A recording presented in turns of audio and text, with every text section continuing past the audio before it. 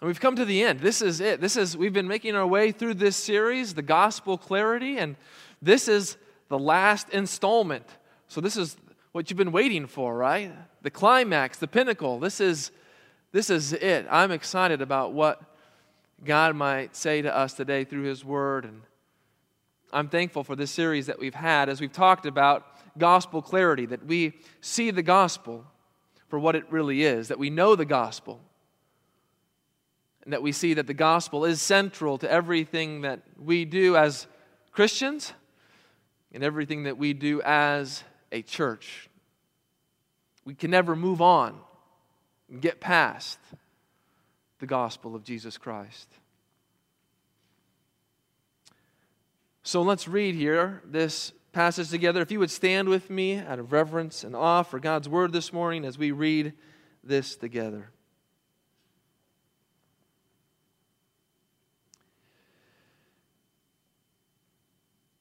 Therefore, having this ministry by the mercy of God, we do not lose heart, but we have renounced disgraceful, underhanded ways.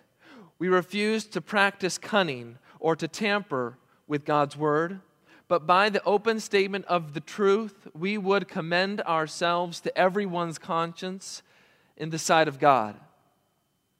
And even if our gospel is veiled, it is veiled to those who are perishing. In their case, the God of this world has blinded the minds of unbelievers to keep them from seeing the light of the gospel of the glory of Christ, who is the image of God. For what we proclaim is not ourselves, but Jesus Christ as Lord, with ourselves as your servants for Jesus' sake. For God, who said, "Let light shine out of darkness," has shone in our hearts to give the light of the knowledge of the glory of God in the face of Jesus Christ. This is the word of the Lord. Thanks be to God. Let's pray.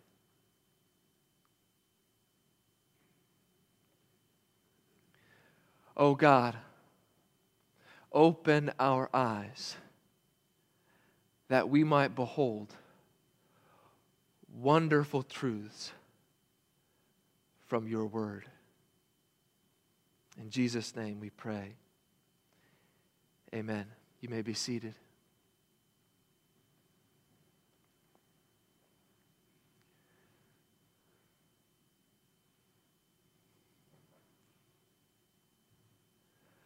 Please show me your glory. Those are the words spoken by Moses in Exodus 33 to God. And I wonder if Moses knew what he was asking for when he made that petition to God. Did he understand what it was that he was asking for?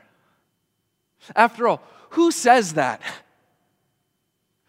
Who has the audacity to go to God and say, "God, show me your glory"? We know that Moses had some inkling, some understanding that God was glorious, or else he would not have asked to see God's glory. And God, in His graciousness, answered Moses and promised to place Moses in the cleft of the rock, put His hand over Moses, and to let His glory pass by. And as His glory passed by, the Lord would take away His hand for one moment so that Moses could see the Lord's backside. But Moses could not see the face of the Lord. For it says, "For no one could see the face of the Lord and live." And so Moses was placed in the cleft of the rock. God passed by.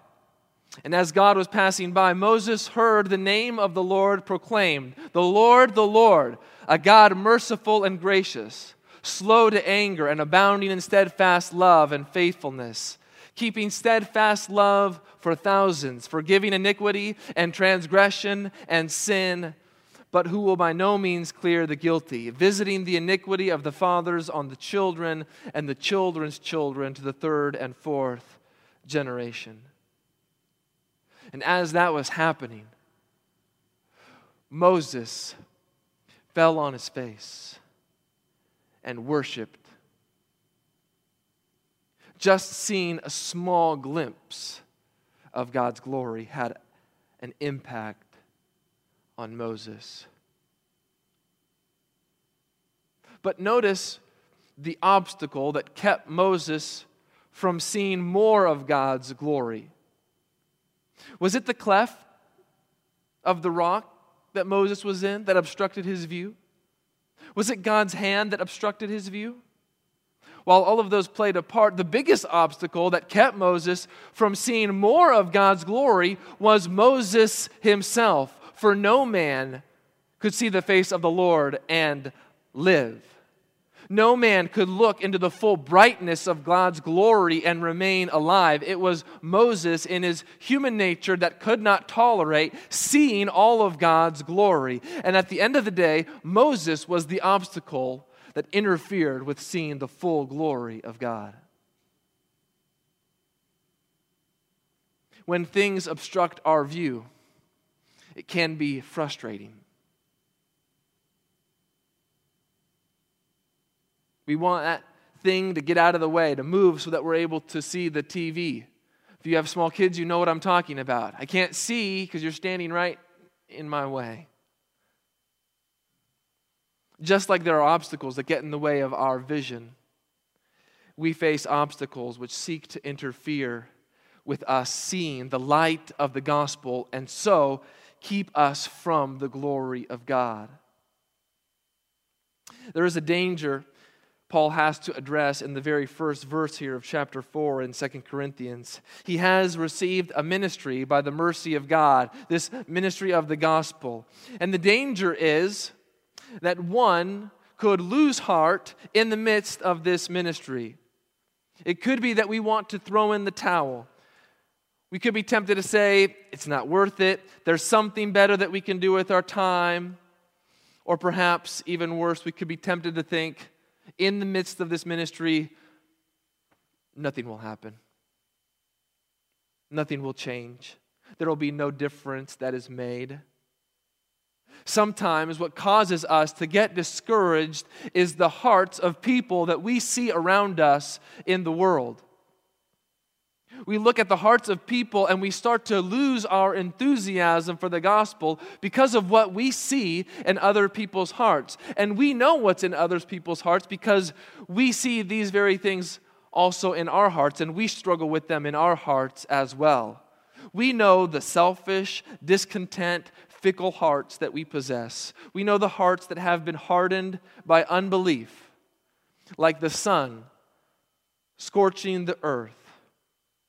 Hearts that appear impenetrable. We know darkened hearts. The hearts that are missing something. The hearts that are dead and lifeless. The hearts where joy and satisfaction and fullness have escaped them. With such hearts all around us, we might be tempted to give up, to give in, to throw in the towel, to lose heart.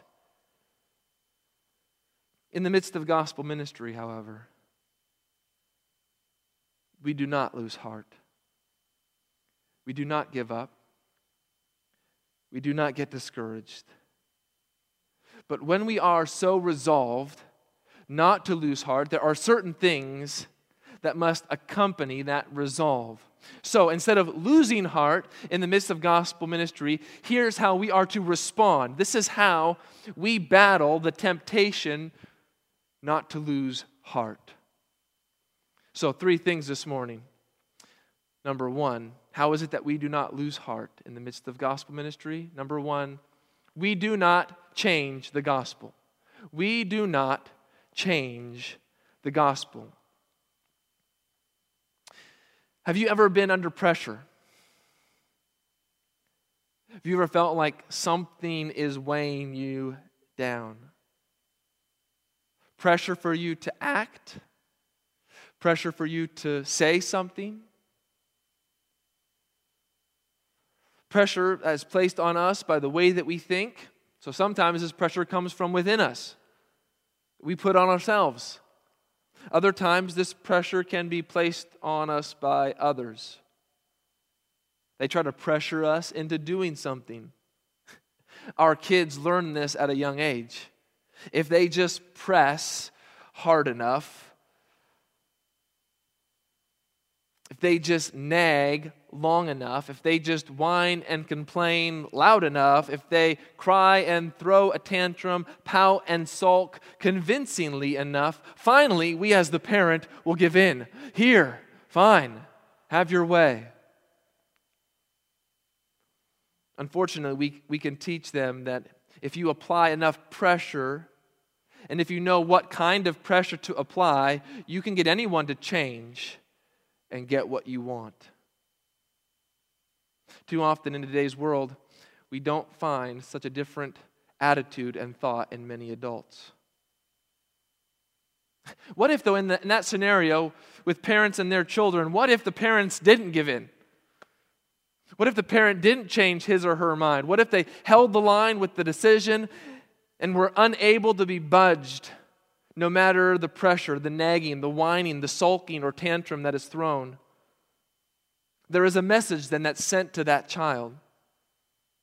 The message is that what my parent has said, the decision that they have made, is to be honored and respected and followed and obeyed. But let me tell you, that's not always easy.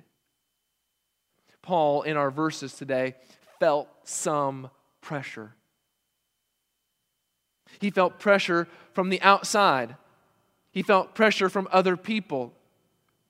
He felt pressure from other people whom, according to worldly standards, looked like they were experiencing great success, progress, and fame. Paul could have felt pressure to change, pressure to do things differently, pressure to succumb to the mindset of many other people. Notice what it says here in verse 2. But we have renounced disgraceful, underhanded ways. There is a way that people attempt to do gospel ministry that does not bring honor to God. There is a way that people can attempt to do ministry in a way that is deceptive, in a way that has the appearance of godliness but denies its power. This happens because people are doing it for their own gain. They're doing it for their own advantage. When gospel ministry is engaged solely for what you get out of it, solely for how it benefits you, solely for the purpose of how it will line your pockets or give you fame or notoriety, then it's no longer gospel ministry. It's not ministry at all because it stems from selfish, discontent heart. It may look great on the outside. It may look shiny and bright and new. It may look big. It may look impressive. It may look to the world that it's the best thing, but inwardly it's empty, bankrupt, void of any real meaning or purpose or value. Why is that? Because they've tampered with God's word.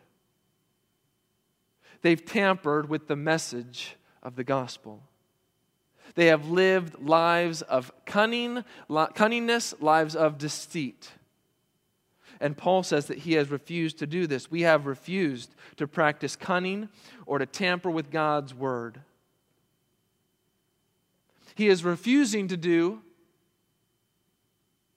what Satan did in the Garden of Eden. We remember there that it tells us the serpent was more crafty than any other beast of the field. Those who practice cunning are not leading people to Christ, they are leading people away from Christ. That is why Paul is so adamantly refusing to deceive in order to get what he wants. In fact, later in this same book, he expresses this fear among the Corinthians. He says this in 2 Corinthians 11:3, "But I am afraid that as the serpent deceived Eve by his cunning, your thoughts will be led astray from a sincere and pure devotion to Christ." Satan twisted God's word. Satan questioned God's word. Satan undermined God's word. Satan challenged God's word. Paul refused to do this. He refused to deceive in order to get his own way. He refused to practice cunning to make the gospel say whatever he wanted it to say. He also, here it says, refused to tamper with God's word. That is, he refused to adulterate God's word.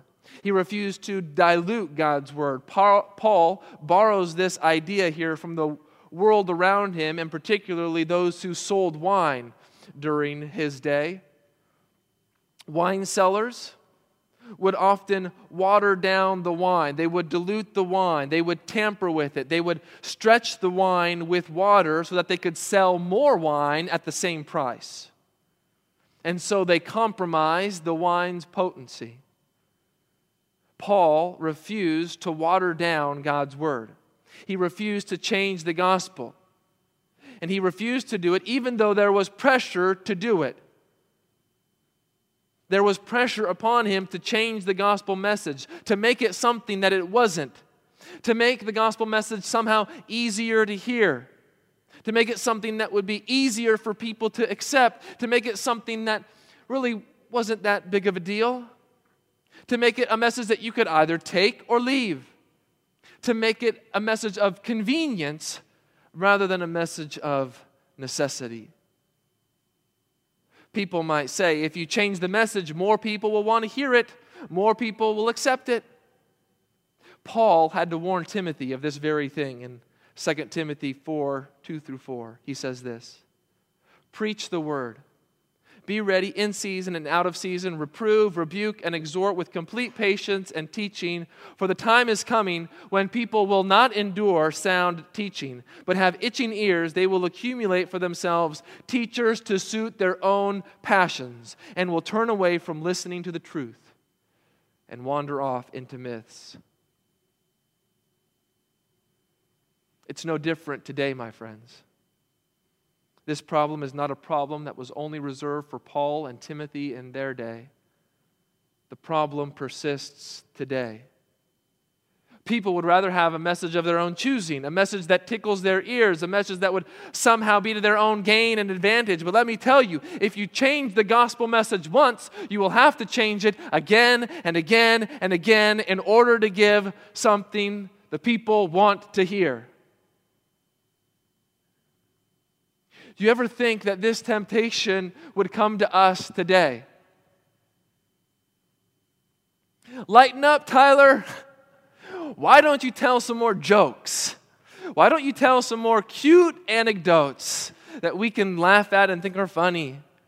Don't talk about sin. Don't talk about holiness. Don't talk about those things. Nobody wants to hear about those things. Don't tell us anything that might make us uncomfortable, because heaven forbid that we would ever feel uncomfortable in church. No, we refuse to change the gospel, because if we change the gospel, it's no longer the gospel. It's no longer good news. We have nothing different to offer the world. We have nothing of any lasting value. We have nothing that will save souls. We have nothing that will give God all the glory. We have nothing that will bring everlasting joy. We have nothing that will offer hope or peace or comfort. All we have left is trying to grasp the wind, hoping to find some meaning or some value in our little, fragile, self-focused, self-absorbed life.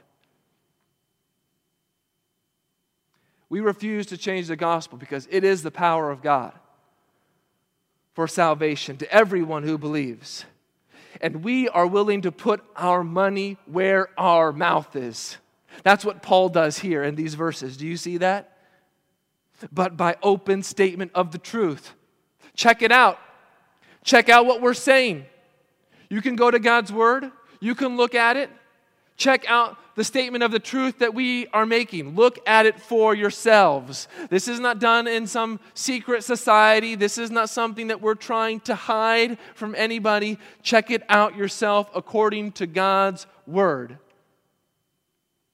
And Paul goes even further to say, I'm going to back it up with my own life. our lives should match up with the gospel that we proclaim. Paul says here, we commend ourselves to everyone's conscience in the sight of God.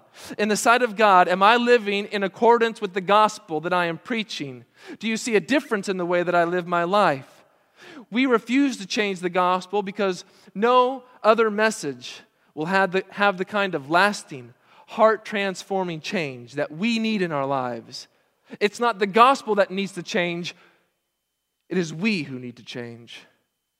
And that will only ever happen through an undiluted, unhindered, unchanged gospel.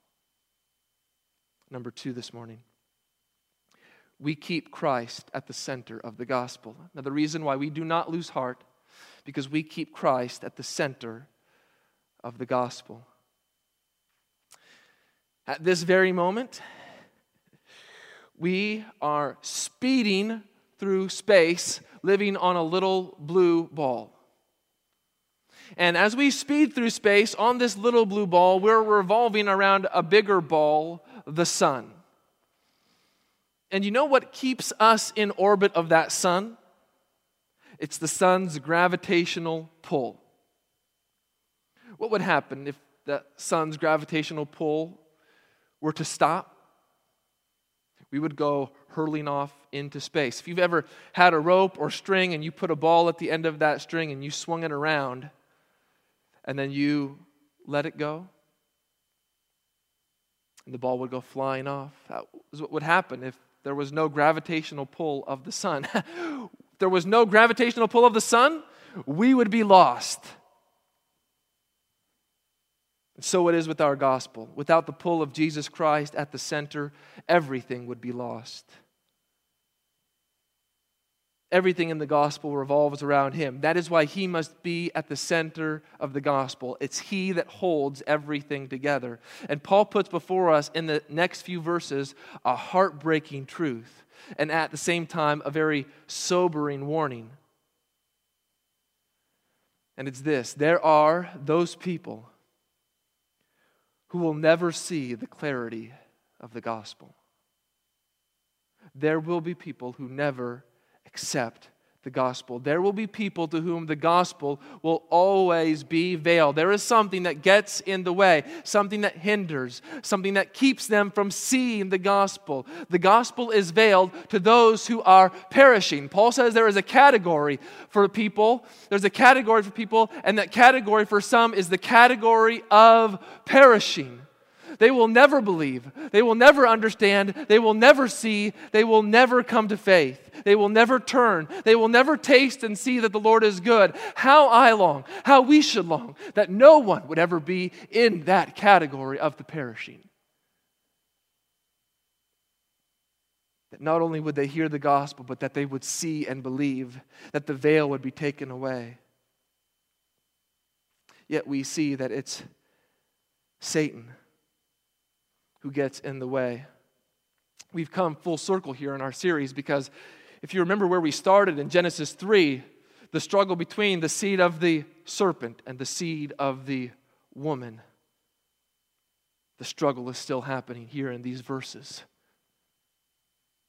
And Satan, here he's called the God of this world, has blinded the minds of unbelievers. Satan goes to great lengths to hinder and keep people in their blindness. Satan goes to great lengths to make sure that people do not see. This doesn't necessarily mean that people don't hear the gospel, but it definitely means that they do not accept the gospel. They find no spiritual beauty in the gospel. There is nothing they find that attracts them and captivates them that they would be willing to lose everything that they have in order to receive what they could never earn. Satan blinds the minds of unbelievers to keep them in their unbelief, and in that state of unbelief, their heart remains hard. The blinding work of Satan does not exempt people from personal responsibility. They continue to harden their own heart with unbelief. But the God of this world makes it His mission to blind people, to keep them from seeing. Satan blinds, but the true God opens the eyes of the blind. This is the fact why Jesus came. He says this in Luke 4.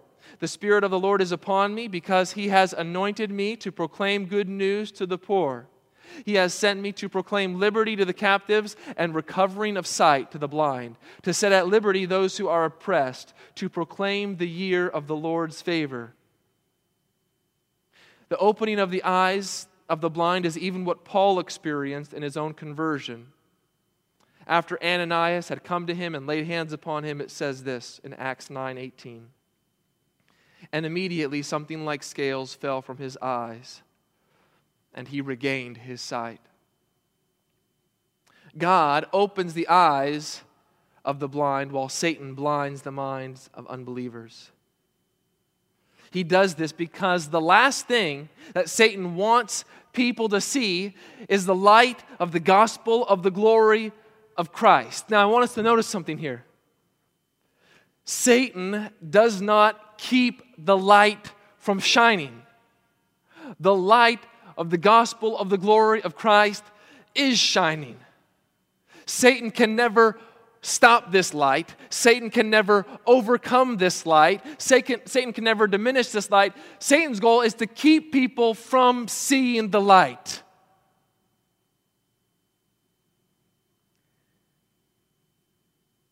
Satan wants to blind people to the glorious Christ because in the light of the gospel, it unveils the gloriousness of our Savior, Jesus Christ. We want people to see Christ's glory from beginning to end. We want people to behold the beauty of the King. We want them to see the gloriousness of Christ in His incarnation, that Jesus would leave heaven, become a man, and take on flesh, humbling Himself by becoming a servant. That we would see the gloriousness of His life, a life lived in complete obedience to the Heavenly Father, a sinless and perfect life, a life where He came not to be served, but to serve and to give His life as a ransom for many, a life that would go out and search and seek for those who are lost and would bring them into His arms and bring them into His fold and show them compassion, show them healing, show them His love. It was a life that was obedient to the point of death, even death on a cross. A life that suffered and endured the pain, the scoffing, the ridicule, being beaten and scourged, having His body nailed to a cross, to be shamed by hanging naked on a cross where He was lifted up for all to see, where insults were hurled upon Him, where His side was pierced, where He breathed His last. A glorious life where then He was removed from the cross, buried in a tomb. But 3 days later, death could not hold Him down, but He rose again from the dead in victory and glory and splendor, where later He ascended into heaven to take His seat at the Father's right hand. Do you see the glory of Christ in the gospel? Have you been captivated by His beauty? The gospel is the means whereby we are released from our prison and from our captivity so that we're able to look upon the glory of God. Why is Christ so glorious? Paul explains it here. You see what it says there at the end of verse 4. Who is the image of God? There is a distinction we have to make here. We are created in God's image, but Jesus uniquely is the image of God. That is, if you want to know God, if you want to know who God is, you look no further than Jesus. He is the only one who is the image of God. He is the image of the invisible God, the firstborn of all creation. He is the radiance of the glory of God, the exact imprint of His nature, and He upholds the universe by the word of His power. Jesus says in John 1:18, or it said of Jesus, no one has ever seen God, the only God who is at the Father's side. He, that's Jesus, has made Him known. When you see Christ as glorious, you're not just seeing Christ, you're seeing God. This is what is wrapped up in the glory of Christ. There is no one else who is the image of God. There is no other way to get to God. It is only through Jesus Christ, who is the image of God. This is the glorious crucified Savior who is at the center of the gospel. And Paul says it is at the center of his proclamation of the gospel. For what we proclaim is not ourselves, but Jesus Christ as Lord. We do not put ourselves at the center of the gospel. We do not make ourselves the most important person in the story. No, it's all about Jesus Christ. It's all about Him as Lord. It's all about seeing and savoring Him. We who proclaim the gospel are merely servants for Jesus' sake, like Paul says. Jesus Christ must be at the center because He is the only way to God. And so let me ask you this morning, have you seen the light of the gospel of the glory of Christ? Have you tasted and seen that the Lord is good? Have you beheld His glory and His beauty? And if you have, does it captivate you to the point where He then is your treasure? He is what you cherish above everything else. Satan hates Christ. And he would rather there be anything else in the center than Jesus Christ.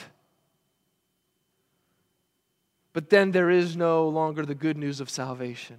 Christ must be at the center of the gospel. And it is this gospel that brings us to glory. Number 3 this morning, and finally. We believe God uses the gospel to show His glory. We believe God uses the gospel to show His glory.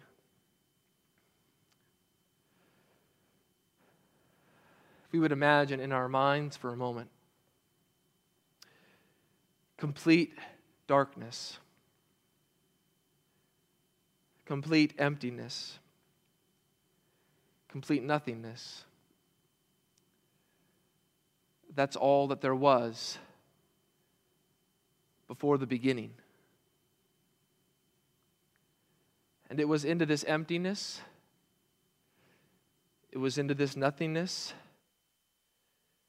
it was into this void and darkness that God spoke. Let there be light. And by the power of His word, there was light. Where there had been nothing, now there was something. Where there was only emptiness, the void was being filled. Where there was once only darkness, now there was light. It is the amazing, spectacular, astounding, jaw-dropping, mesmerizing, creative act of God. It stretches our comprehension to know the power of God that is able to create light out of nothing.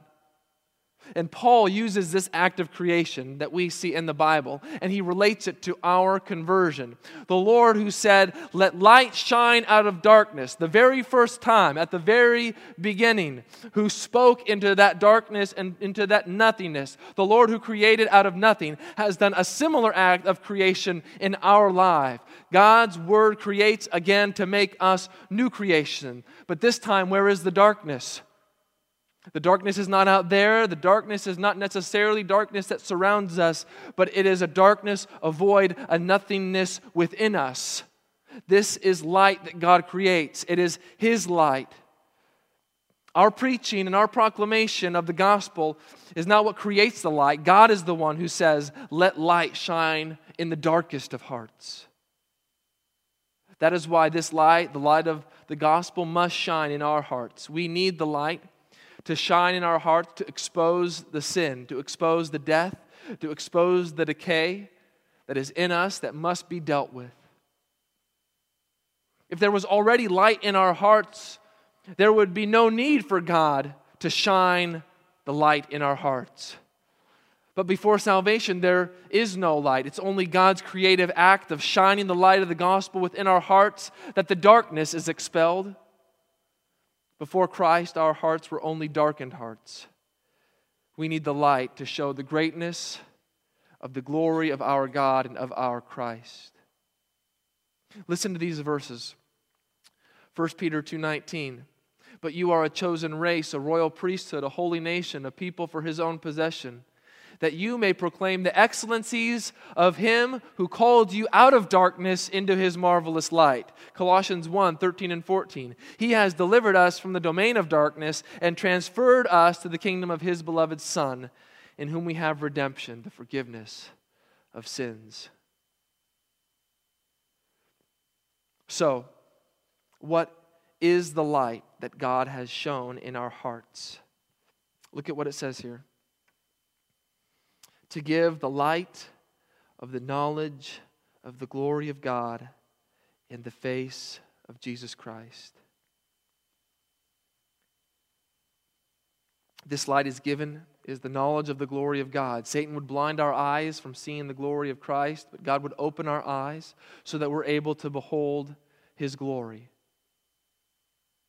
That God would open up our eyes, that we would see that he is the King of glory. Who is the King of glory? The Lord strong and mighty, the Lord of hosts. He is the King of glory. And now we're able to have a knowledge of this glory. We are able to see God's glory. We are able to experience God's glory put on display. But where? Where is the light of the knowledge of the glory of God shining? It's shining here in the face of Jesus Christ. God uses the gospel of Jesus Christ to show his great and awesome glory. This is where we come to understand that the glory of Christ is the glory of God. We cannot separate the two. Because once you see the brightness of the light of Christ, it's really then that you see the glory of God. And where does the glory of Christ shine the brightest? In the death and resurrection of Jesus Christ, those events that are at the very core of the gospel. The light of the knowledge of the glory of God is only seen in the face of Jesus Christ. You ever think about that? The face of Jesus Christ. How do we see the face of Jesus Christ?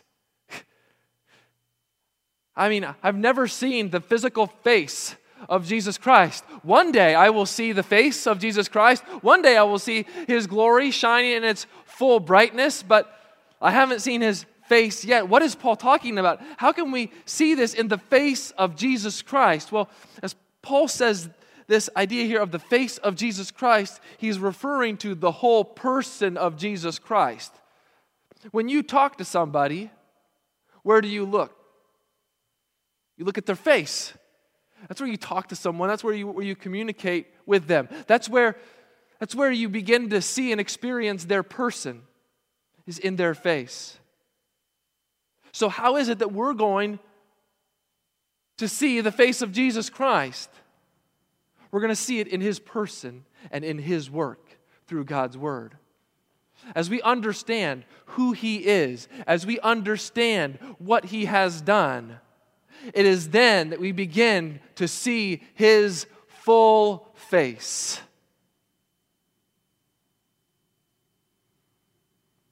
And then we look forward to that day, as it talks about in 1 John, when we will see his face fully. We'll stand in front of him face to face, and finally and fully, we will be made like him. Why? Because we will see him as he truly is. We will see the full brightness of the face of Jesus Christ when we stand before him in glory. And this glory that emanates from the face of Christ reminds us of Moses' face. Do you remember Moses? Again, Moses' face shone after he had been with God and talked with God. And Moses' face was so bright after those encounters that he would have to put a veil over his face. But that glory that was reflected upon Moses' face would fade over time. The glory that emanates from the face of Jesus Christ never fades away. It never diminishes. It never ceases. It will continue forever to shine. But this might bring us to a hurdle in our minds. if the light of the knowledge of the glory of God is in the face of Jesus Christ, doesn't that detract from God's glory? Isn't Christ somehow taking something away from God's glory? Isn't God's glory somehow being minimized? But here is what Paul is telling us. By focusing on Jesus Christ, God's glory is being maximized. If you want to know the fullness of God's glory, if you want the full brightness of God's glory, if God's glory is to be maximized to its greatest potential, it is only done in Jesus Christ and through the gospel, which exalts His person and His work.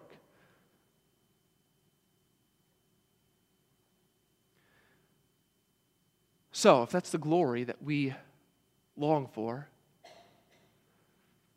what's so good about it? What's so good about God's glory as shown in the gospel? We only see the light of the knowledge of the glory of God in the face of Jesus Christ because God is there. When the glory of God is present, God Himself is present. That is through the gospel of Jesus Christ that we are being brought in to God's presence. After King Solomon dedicated the temple, in 1 Kings 8, we read that the glory of the Lord filled the house of the Lord. That was because God's presence was filling the house. When Isaiah had the vision of the Lord in the temple, in Isaiah 6, it says the house was filled with smoke, which represented the glory of the Lord, which meant that God was in their midst. So it is this light of the gospel of the glory of Christ that means that we have been given the gift of God Himself. We are brought into the very presence of God. And when you are brought into the very presence of God, you cannot stay the same. The glory of God changes you. The glory of God transforms you. The glory of God shows you that you cannot stay the same, and it provides a deep desire within your heart to live your life now to please Him, to purify yourself as He is pure, to walk as children of the light. And because of this light, you now live your life. Look at what it says here in 3:18. 2 Corinthians 3:18. And we all, with unveiled face, beholding the glory of the Lord, are being transformed into the same image, from one degree of glory to another. For this comes from the Lord, who is the Spirit.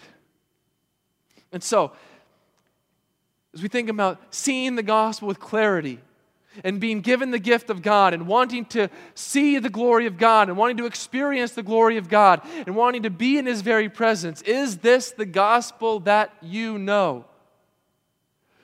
Do you see why the gospel is so important? Do you see why we need gospel clarity? Do you see what's at stake in the gospel? It is the gospel that brings us the glory of God. It is the gospel where we see the glory of God. It is the gospel that gives us God.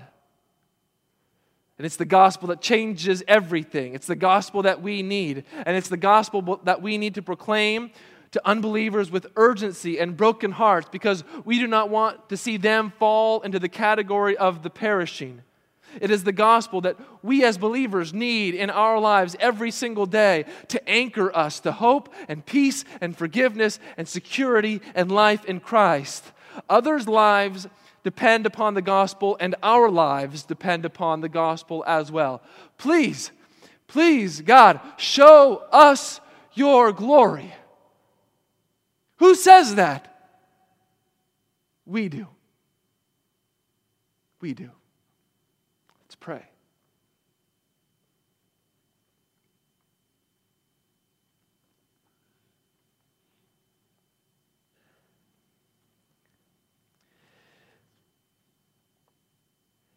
God, would you show us your glory? And would we be captivated by your glory? And would you use your glory to change us and transform us and mold us into a community that has gospel clarity? Lord, I pray that we would stand in awe of this glory that you have shown to us in the gospel, that we would not take it for granted, that we would not minimize it, but that we would maximize it as we proclaim Jesus Christ. And that, Lord, as we do these things, as we do not change the gospel, as we keep Christ the center of the gospel, as we believe that you show your glory through the gospel, help us not to lose heart. We pray this in Jesus' name. Amen.